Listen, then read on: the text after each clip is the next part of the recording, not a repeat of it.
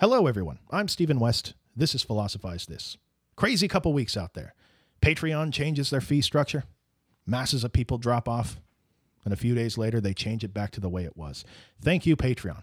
You're top two and the shows that I consider to be not supporting this show in any way. I'm just kidding. Number one, of course, is Amazon. People have been kind of confused about this. Let me explain it again. So a few months ago, Amazon cracked down on podcasters saying that this Amazon banner was supporting their program. You can understand why. They don't want people, like your grandpa who goes on hateful tirades to the pharmaceutical companies to start a podcast and say Amazon directly supports this show. Then they're aligning their brand with anybody that can start a podcast, which is anybody. So when I say that Amazon does not support the show, what I mean is when you go through the Amazon banner, a portion of your sale goes through into an account that has the name of the show on it. It is one of the only 2 or 3 ways that helps keep the show going. But Amazon, they don't support what's going on in the show at all. In fact, for all I know, they denounce everything that I've ever said through this microphone. So that's the situation. Today's episode is a long one. I lost my voice while recording it. Now you know I record this after I record the episode. It's on The Great Refusal, and I hope you love the show today. So I was talking to my ex-wife's grandmother the other day. My ex-grandmother-in-law, I guess that makes her. Basically a blood relative of mine. She was a Depression baby, lived through World War II, came of age in the world post-World War II when most of the early Frankfurt schools doing their work. She didn't particularly follow politics that much, which she says was common among people of her generation. And during the 1960s, she was a stay-at-home mother of 4, witnessing on television a much more politically involved generation. The student protests against the Vietnam War, the excesses of capitalism, the leader of which, who she'd often see on TV, was one Herbert Marcuse. So when I was talking to her, I asked her, what was it like back then? Like, was the feeling in the country one of revolution? Did it feel like the foundations of capitalism were being shook and questioned and the country's on the verge of heading in a different direction? And she looked at me kind of confused and said, no, not at all. I mean, she saw the protests on TV all the time, but the way she was educated to think of it, the consensus among all the people she knew as well, is that these were just a bunch of spoiled kids that went off to university and were ungrateful for what their country was doing for them, going into Vietnam and keeping them safe. Now, I get that this is just one person's opinion, but it's interesting to consider the vast difference between her subjectivity, average American, what she thought was going on around her, a subjectivity she had reinforced every day when she turned on the news, and the subjectivity of one of the student protesters, or the subjectivity of Herbert Marcuse. How did they view what was going on differently? How does living the Great Refusal eventually get in contact with the subjectivity of my ex-grandmother-in-law? If you came to this episode on The Great Refusal with expectations of a handbook or, 7 actionable tips you can apply right now and start living the Great Refusal, living the Great Refusal just didn't end up being that straightforward to implement for Marcuse. People called him the guru of the New Left, the leader of these student protests that were going on. He always rejected these titles, and it wasn't because he was being humble. It's because he didn't see himself as a leader with a plan that he was implementing called the Great Refusal. No, he quickly realized how much of a student to the process of liberation he was. He quickly realized how much he had to learn about how these movements that emerge, movements that seek to be catalysts for revolutionary change and liberation, almost always immediately fall victim to the counter-revolutionary forces of capitalism.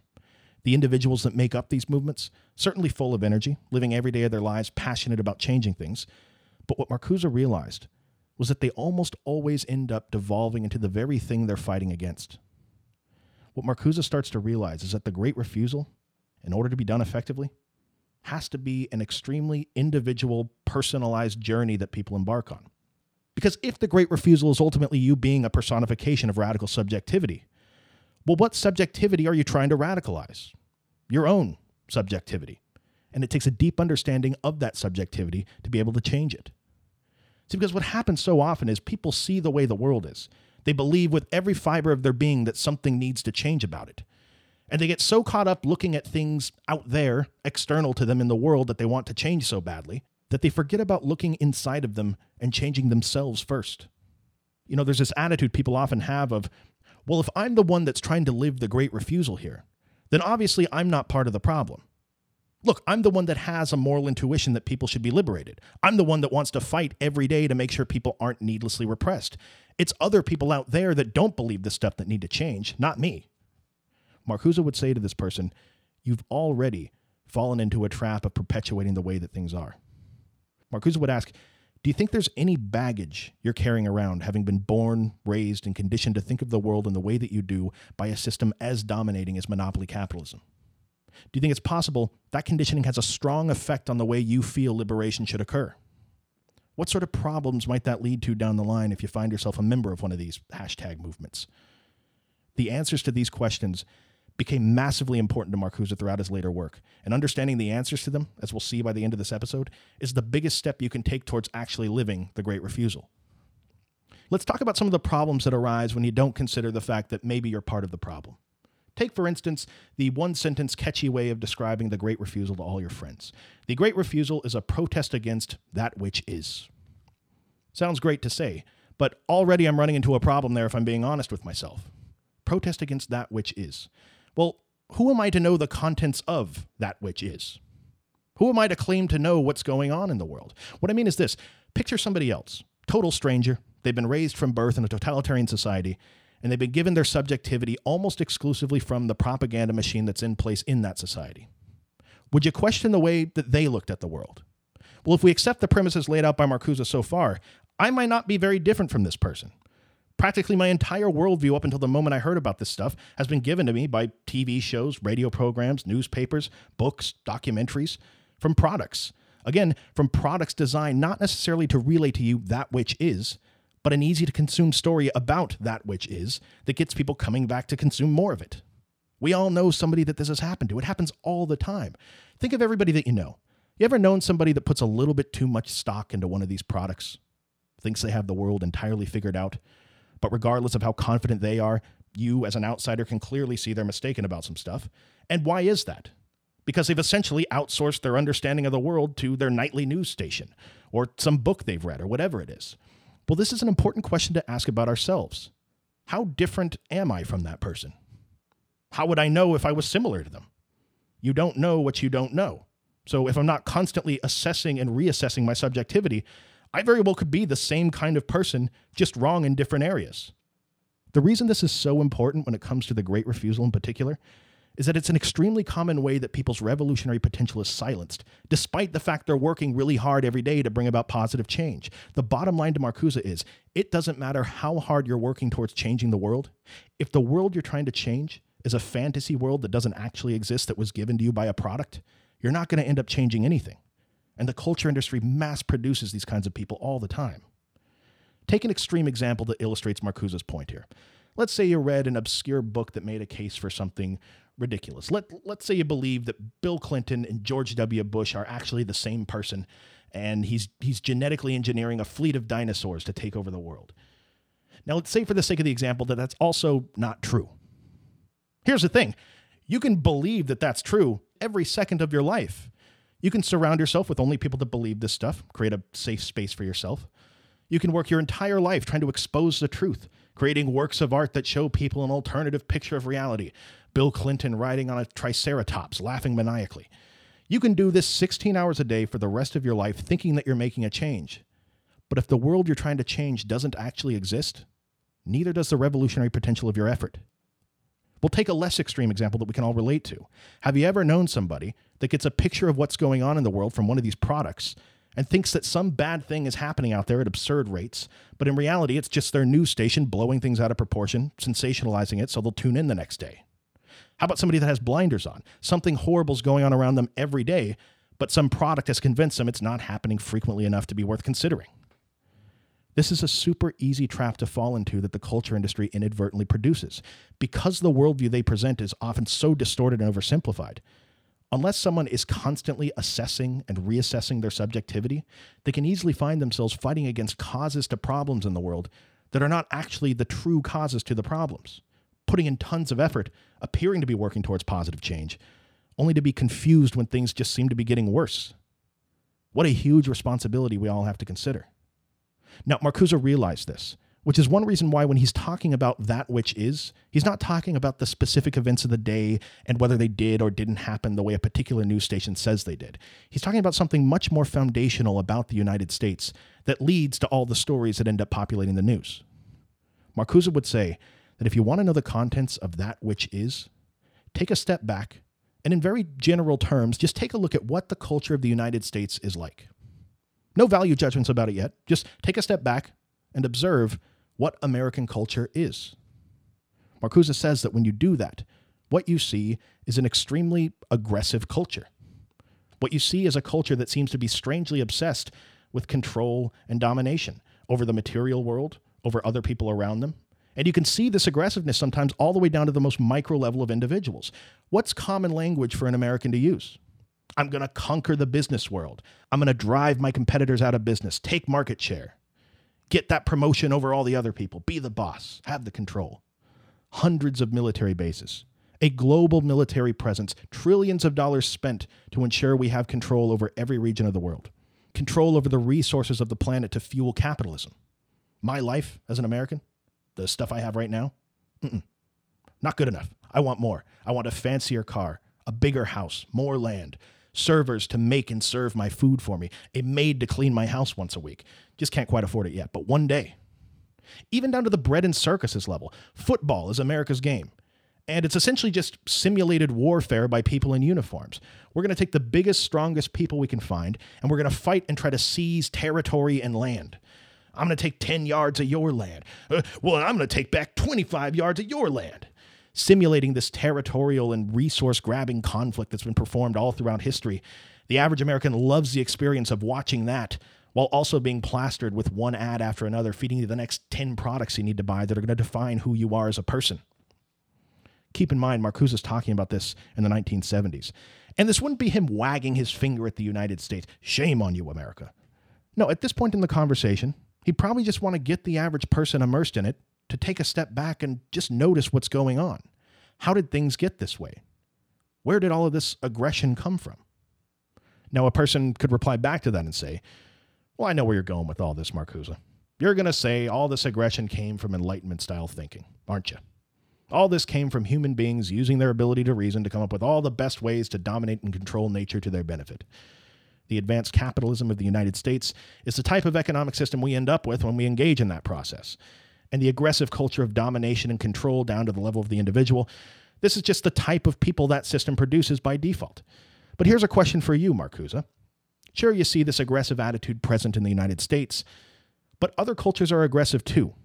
And what if this isn't a uniquely American thing? What if this is a human thing?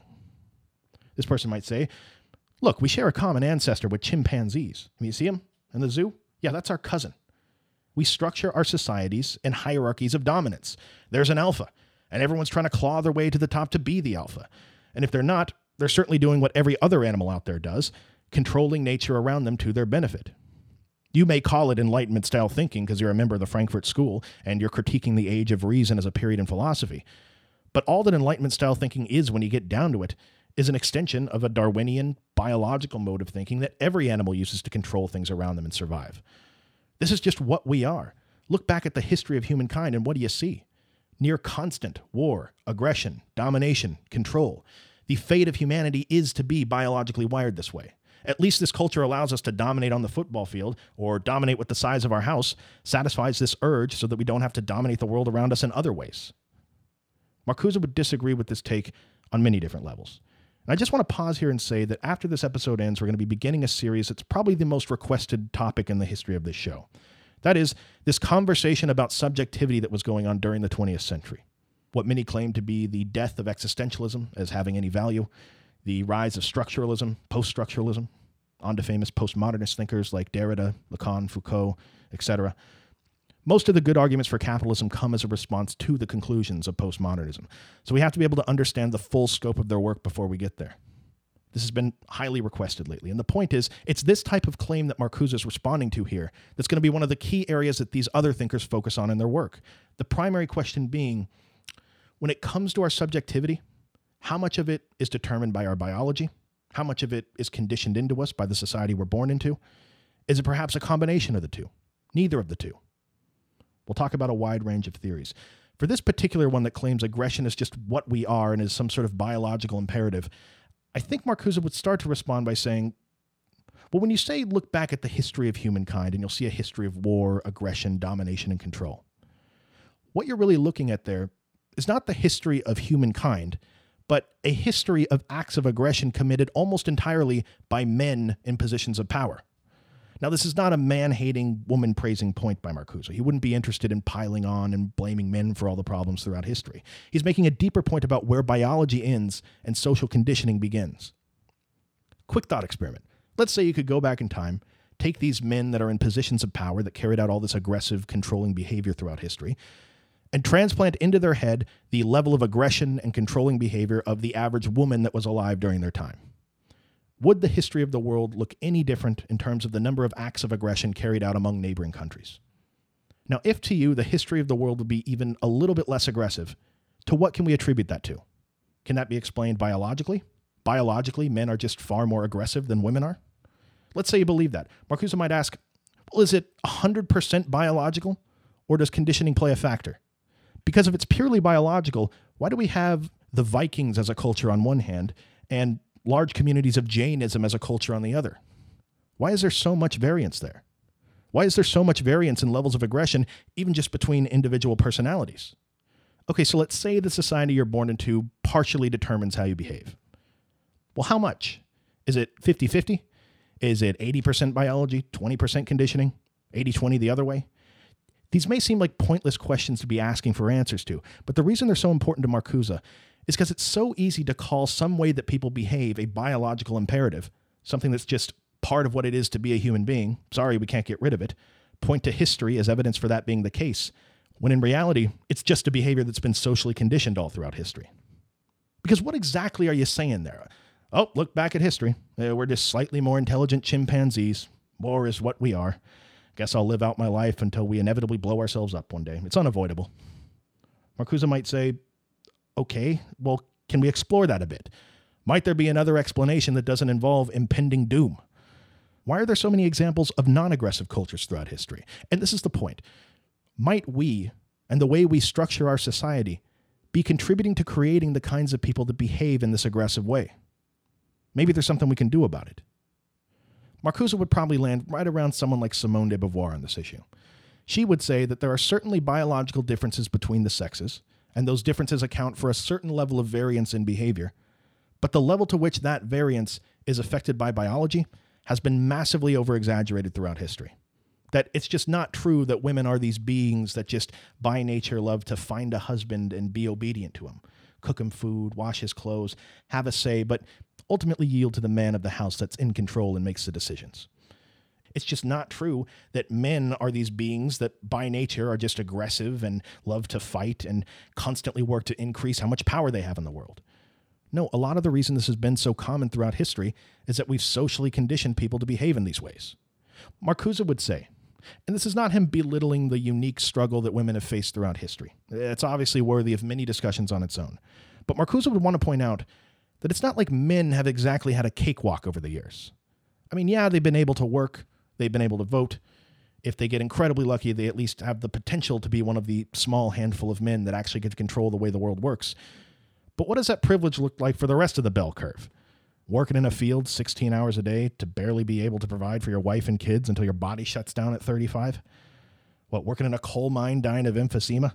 Fighting constantly? Working in a factory? Brutalized in the military, forced to fight, used as cannon fodder for the whims of whatever aggressive leader was in power at the time? To Marcuse, we've submerged men all throughout history into a world where their choice is either to fight and be aggressive or die. Should we be surprised that men living in the United States in the year 1970 tend to be aggressive? Take men out of it as a group altogether. If someone told you a culture was erected almost exclusively by people that had this social conditioning, would you be surprised if it was an aggressive culture? Hypothetical scenario. What if something big changed? What if from birth, all of a sudden, men didn't have to enter into this aggressive realm where they're conditioned to fight and try to get control? Would the behavior of men change? Would culture change? Well, how could you ever run an experiment to be able to test that? We need people working. Marcuse says, we've already run the experiment. We've had a control group the entire time. Women, who throughout history have not had to enter into this aggressive work and political realm. In other words, this socially conditioned, passive, submissive, self-effacing woman archetype that's existed all throughout history is a perfect case study to Marcuse that shows an alternative version of what it is to be a human being that isn't concerned with control and domination. It shows what a human being looks like when we change the social conditioning and make it so that they never have to enter into this aggressive system that's in place. Now, somebody might hear that and say, oh, great, so we should all just be these passive, submissive people? What happens when another country that isn't so passive and submissive marches into our borders? Do we just cower at their feet? Marcuse would say, no, it's not that we should never be aggressive. That's the problem in our thinking. As a society, we're producing one-dimensional people. For example, and again, Marcuse is saying this in 1970. A common charge you might hear from somebody that's lived through this time period would be, you know what? There's no such thing as a man's man anymore. Whatever happened to that guy? Nowadays, all these guys are so sensitive with their yoga classes, quinoa salads. What happened to the guy that'll fight you in the parking lot if you look at him the wrong way? Don't take nothing from nobody. Guy that'll shotgun a beer for breakfast. Go off on the broads every now and then. Whatever happened to that guy? Marcuse would say that if you've noticed a decline in the number of men that behave in that way in the last 50 years between 1970 and 2018, he'd point to that as evidence of the fact that this can't strictly be biological. The way we structure society must have some effect on how aggressive people end up being, which would correspond with the variance we see in cultures throughout history. See, Marcuse, being someone who's coming at this from a dialectical, historical perspective, would acknowledge that forcing men into this aggressive realm, conditioning men to be this aggressive, definitely has helped us throughout history. But much like we talked about on the episodes on Eros and Civilization, where it only hurts us as a society to not examine cultural norms and find out whether they're still helping us or only contributing to needless repression, does this hyper-aggressiveness still help us? Or are we, as Marcuse thinks, unknowingly creating one-dimensional, weak people? That it only hurts us as a society to structure things in terms of one group being hyper-aggressive and another group being hyper-submissive. No, what we should be aiming for is creating well-rounded people. People that know when to be aggressive and when to be defensive. People that know when to speak up and make their opinions known to everyone, and when not saying anything is the wisest move. People that know how to take themselves and the things they do in life very seriously, while also knowing how to not take themselves so seriously. The subtext of this is that if we continue this paradigm of forcing men into this hyper-aggressive realm where their choice is either to get aggressive and fight or die, how much is the structure of our society contributing to producing the next Hitler or Stalin? But it goes deeper than that. How much is the structure of our society contributing to producing the next power trip boss that makes your life at work miserable? Or the next aggressive security guard or law enforcement officer that wants to ruin your life? The next president of the party that you disagree with, implementing their controlling and dominating policies? Maybe we aren't destined to just fight war after war until we destroy the planet. And by the way, the coming series on subjectivity will challenge a lot of the ideas laid out on this episode. Now, one thing you might take from this episode so far is that this is a problem that can and does exist only in the minds of men. But what Marcuse would probably want to point out is that generally speaking, women in the year 2017 are far more aggressive than they were in the 1800s. Now, we often see this as a great thing. I mean, of course they're more aggressive. You can't get much less aggressive than being forced to be dependent on a man, not able to get a job, not able to vote. But Marcuse would say the flip side to that is that they're more aggressive. That as women become liberated from their own historical chains, become financially independent, become politically involved, we have to consider the reality of the world that women are being liberated into. It's still the same aggressive realm centered around domination and control, but now instead of just having one group immersed in it, we're all immersed in it. Now the aggressive social conditioning is affecting all of us. To Marcuse, this is the that which is that we should all be opposing. The Great Refusal is a protest against this paradigm of aggression, domination, and control that we're all immersed in.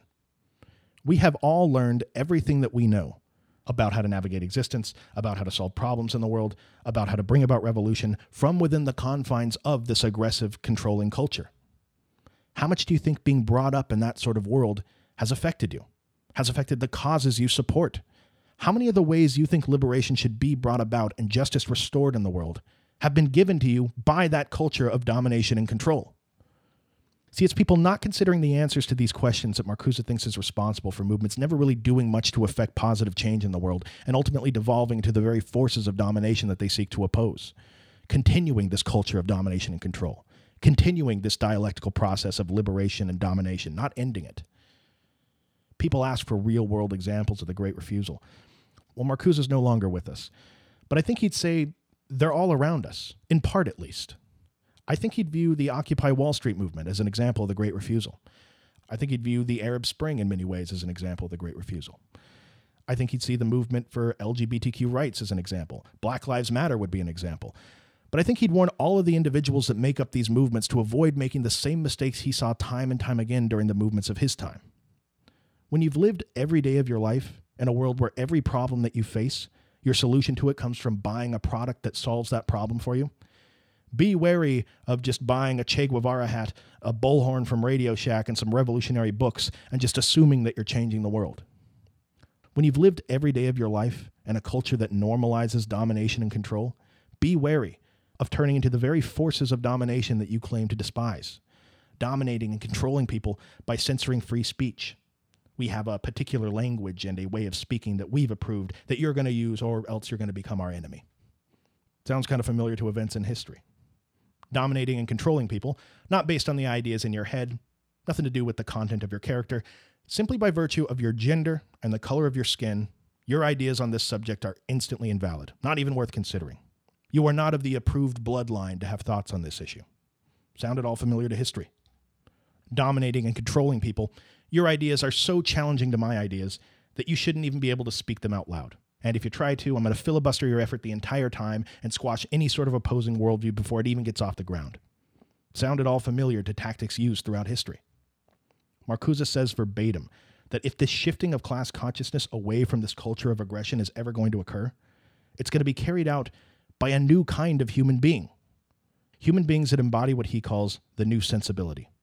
And he's using the word sensibility there purposefully. He's referencing a concept from Marx's early work called the emancipation of the senses. Most orthodox Marxists during the time of Marcuse think of this concept as sort of a throwaway point in Marx's work. But Marcuse thinks it's actually one of the most revolutionary ideas that Marx ever talks about. See, throughout the history of philosophy, there's been this sort of Kantian notion of how our senses operate. That they're these passive receptors. They just sort of sit there. Raw phenomena come rushing into them, and then the senses collect all this data and deliver it to some governing body up in our heads called our mind or our reason or our understanding, depending on who you're reading. And this governing body categorizes and makes sense of all this information and creates for us the crude map of reality that we see. Marcuse would say that this is just another example of a biased mistake from the Enlightenment, where we're desperately trying to exalt reason onto this pedestal as the ultimate source of wisdom on how to categorize reality. What we actually see when we look at the senses, Marcuse says, is that the senses are kind of like muscles. What I mean is this. You can practice visual acuity and get better at it. Say you play a video game that requires you to use your eyes to discern really fine details. When you play that game 8 hours a day, your eyes get better at visually discerning fine details. What follows from that is that when you're away from the video game, you are seeing the world visually in a different way than somebody else that doesn't practice those skills 8 hours a day. Another example, say you were an audio engineer or a musician, and you spend a considerable amount of time every day listening for fine details in audio. When you're not working on music, you hear the world in a different way than other people that don't work on that skill as often as you do. The implications of this, if you're Marcuse, is that although we don't really think about it, a lot of the way that our senses perceive the world has been socially conditioned into us just based on the tendencies of the culture we happen to be born into. They've done tons of studies on this. Like if you're an American and somebody blindfolded you and asked you to smell a common smell and tell them what you're smelling, because of how visual our culture is, you're going to be far less capable of doing that than someone from, say, Turkey or Bangladesh.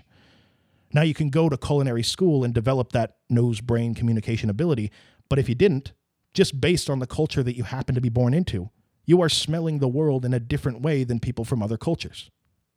We'll go into more about this social conditioning of our senses in this next series on subjectivity, but Marcuse would want to make the point of just how much being brought up in a culture of domination and control has affected the way you look at the world, even down to the sensory level. That in many ways, your senses have been controlled and enslaved since birth. He gives several examples of this. A macro level one that we can all relate to is the constant pursuit of the average worker and consumer to chase the next pleasing sensory experience through buying some product. Life as a worker and consumer for the average American is a constant back and forth between, on one hand, unpleasing sensory experience while performing alienated labor, and then on the other hand, buying products and services, chasing a pleasing sensory experience to make them feel better. Constantly trapped in this self-perpetuating loop of being run down from your work, then buying products that make you feel better. Bad sensory experience at work, good sensory experience from buying products. We need to emancipate our senses from this trap.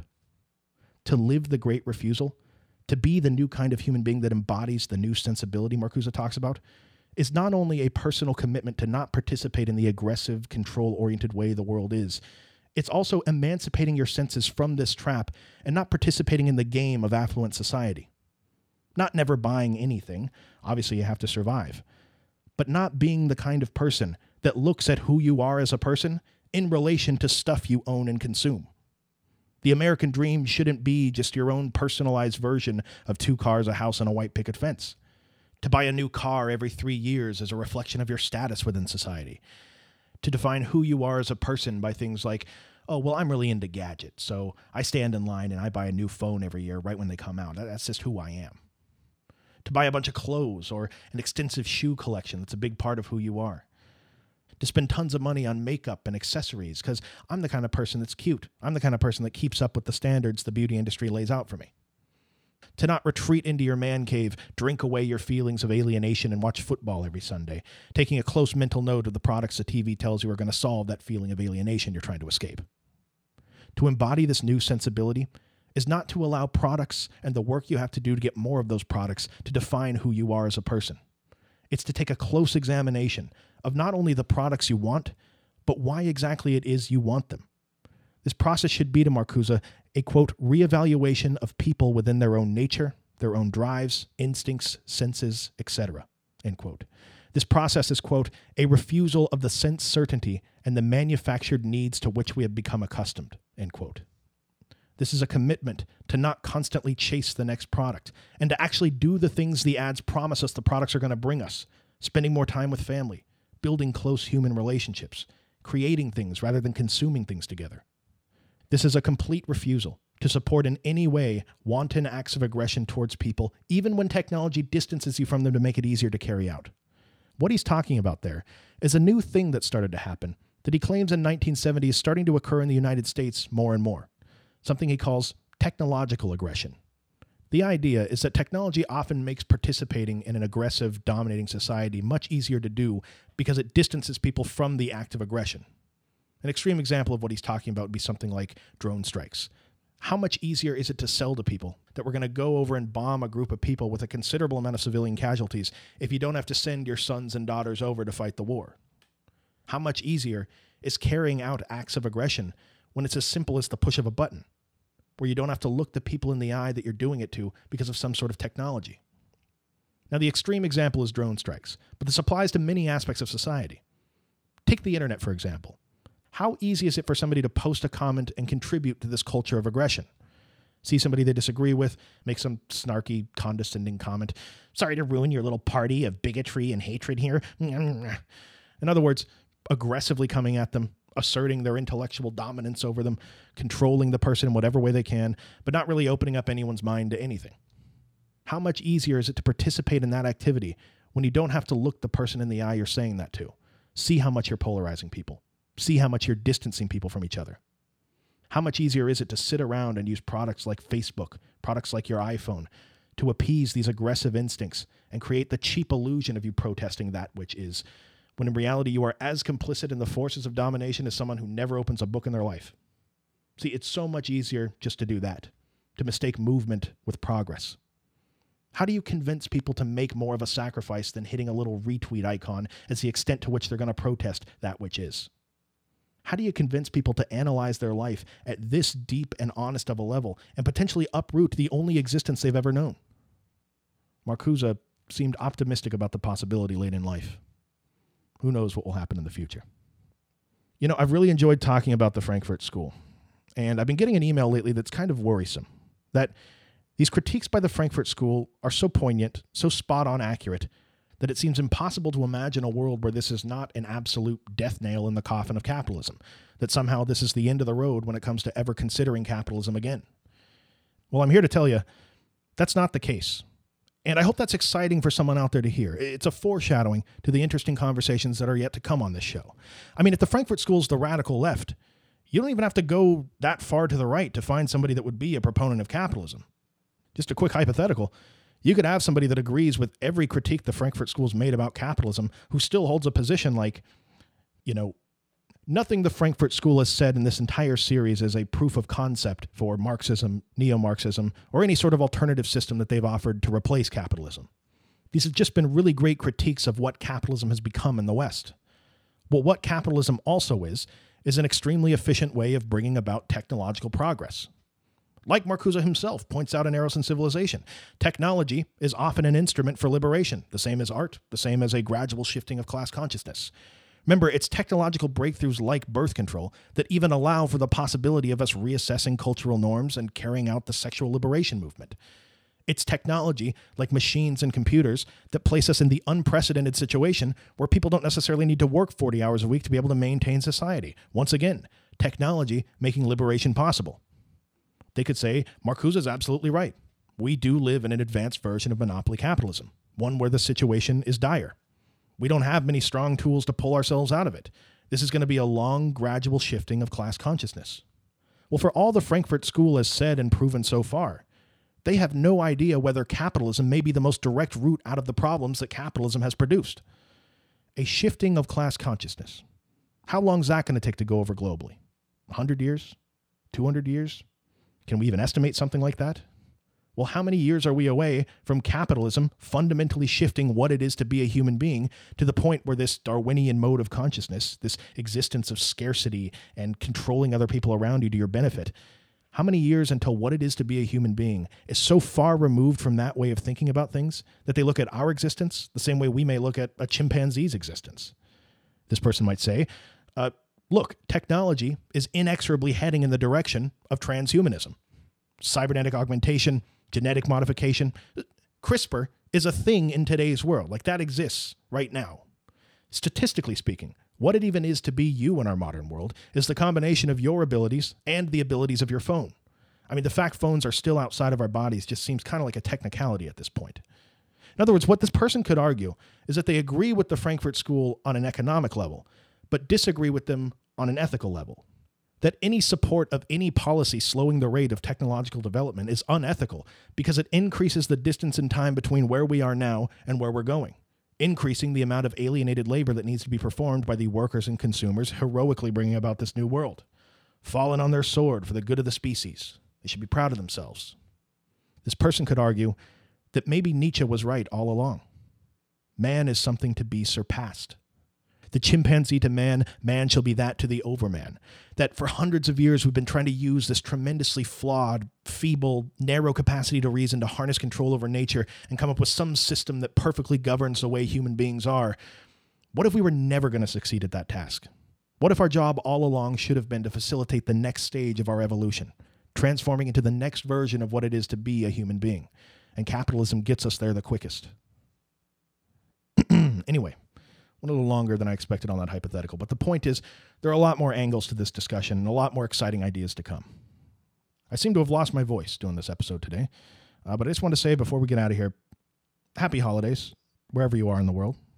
I hope wherever you are, you appreciate your family. Always good to do that while they're still around. Thank you for another year of being able to do this show. Seriously, you know, people say this show keeps getting better. Look, here's the thing. I'm not some 60-year-old professor that's been giving these talks my whole life. I just turned 29 years old. I just want to assure everyone I'm going to keep grinding, keep improving, making these episodes for you. I'm excited to see what kind of content I'm capable of producing 5 years from now, 10 years from now. Regardless, thank you to everyone that supports the show on Patreon and goes through the Amazon banner. Thank you to the people that are along on this journey with me. Here's to another year of this. Thank you for listening. I'll talk to you next time.